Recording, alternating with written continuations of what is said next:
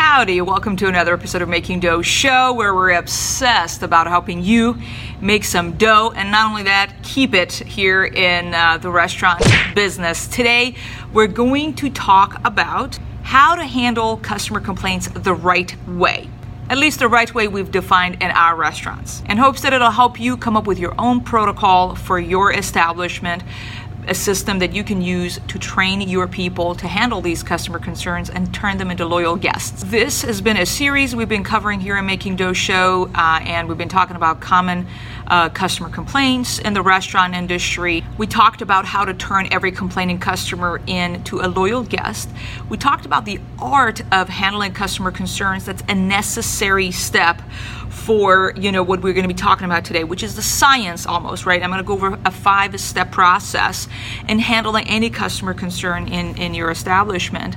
But I really think it's critical to get the art as well right. So I'm going to have the link to that video below as well. Please check it out, because the art without the science and the science without the art will not work. In that show, I talked about some critical things: how to buy time, how to control the conversation. And also we talked about how to calculate the lifetime value of your customer. So again, please go check out that show. The link is down below.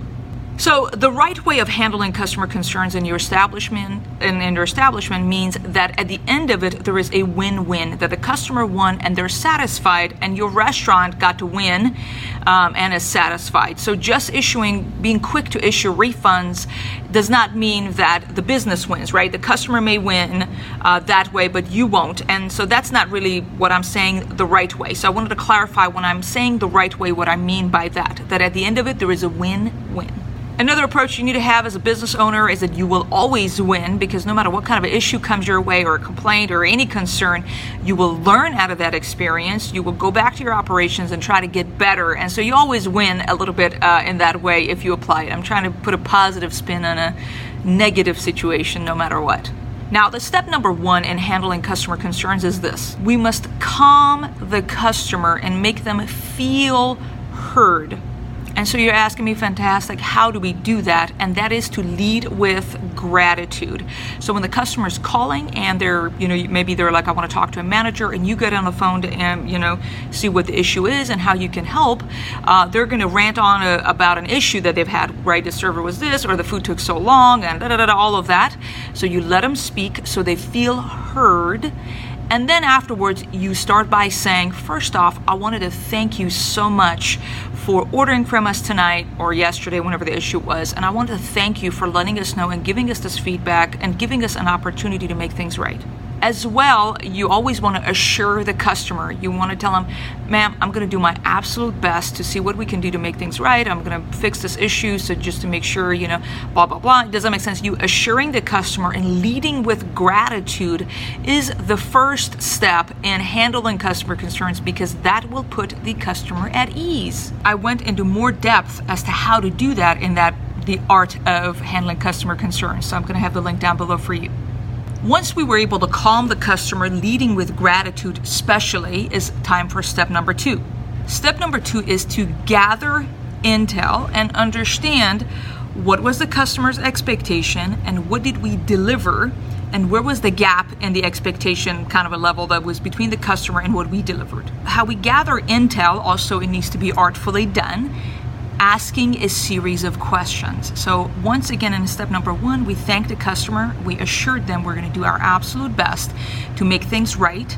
Is going to be, ma'am, in order to help you out, I really need to pull up your order. May I please have the name on the order? May I ask what you had ordered? You're able to pull that information up, but you still want to ask a series of questions to ask, so the customer can explain exactly what was the issue. As well, when you're asking these questions, you are buying time. You're able to listen to the tone and pull up the order, look up the history of that customer. If you've heard of them, we all know very infamous, we all have some infamous customers that we serve, that maybe there is a pattern of behavior with this customer, and buying time is incredibly important. We talked about, again in a previous show, how it's important to gather that intel like a CIA agent and not like an FBI agent where the customer feels that they're being interrogated, but you're being very soft and calmly handling the issue, asking these series of questions to identify the problem. a lot of times if a customer is calling to take advantage of your restaurant, when you ask more and more specific questions because you want to get to the bottom of the problem, ultimately that's what you're trying to do, and ask more tangible questions. Okay, so may I ask what it was in this? So are you saying that whatever, and you're writing those things down? When a customer is lying, that never happens, but 1 out of 10 million, when that happens, you're able to catch a liar because you're able to say, no, I placed the order at 5 o'clock and I got it at this time. As they're talking, you're writing those informations down. And someone who lies, they're gonna kind of trip and forget what they said before, and you're like, ma'am, however, you told me that it was gonna be this. Is that what it was? You said that you didn't want that. It happens to us all the time. I mean, not all the time. Sometimes it happens. The customer's like, no, I really don't want this to be this way. And then we put that on the ticket and the customer receives the order. They're like, no, I wanted it that way, right? So you need to be very good at asking those clarifying questions to identify if someone's trying to take advantage of your business. Another way to clarify the information that you're gathering in this gather intel phase is to kind of repeat back to the customer and simply say, ma'am, I want to make sure I'm understanding well. You're saying that you placed your order at this time, you wanted it to be this way, and it was that. Is that correct? So you want to make sure that you're understanding that customer well. So those are some of the clarifying questions. Repeat back what you understood. That also communicates to the customer that you are a professional, that you really care to make sure that you fully understand what the problem was. Again, this is part of the assuring part. The art of it is that is one of the ways you repeating back to the customer what you understood. Step number 3, after, again, you calm the customer, you were able to properly gather intel as to what went wrong, is to apologize about this issue and communicate how you will make things right. No matter what happened, no matter who was right, who was wrong, and what was the context, we were mobbed busy and we only had 2 drivers on the shift, which is all irrelevant information for a customer who's paying you, giving you, again, money for a service. It's important to apologize about the inconvenience. At the end of the day, we kind of ruined it. We ruined their night. And the meal that we're going to have on June 21st, year this, right? That's the meal they chose to have at your establishment. Ultimately, you're going to be communicating what you will do to not lose this customer, because you understand the lifetime value of a customer. We talked about in a previous show, again, in that the art of it, because when I know that a family brings in about $600 a year to our establishment, I'm going to be really masterful in handling it, because I don't, I may let go of $20, maybe give them a customer credit for $20 and win them and make sure I don't lose the $600, or for them to go blast us on social media that we really poorly handled their issue, and then and that review is going to be permanent, as you know, and then you're going to have, that review is there for hundreds, if not thousands of people to see in the future. That is going to cause your business to lose way more money. I also would like to communicate to our customer what we're going to be doing internally in a very vague way to assure them that, when I'm receiving a feedback from a customer, they're able to know, well, I will address this issue. I make sure we have a training session. I'm going to talk to our kitchen manager about this to make sure it doesn't happen. So the customer is knowing that the feedback that I am giving to this business, they do care about my feedback. So it's not just, if you're just quick to issue a refund, they won't actually feel heard because they think, oh, you just want to give me money and be done with this, right? Versus if I'm able to communicate to them internally without saying names or just kind of being slightly vague in terms of what it is that we're going to do. Thank you, for your feedback. I'm going to make sure I do this and this and that. I'm going to have a conversation with the servers involved to make sure this doesn't happen again. Those are all part of assuring the customer that we're masterful at handling these issues and we really care about them.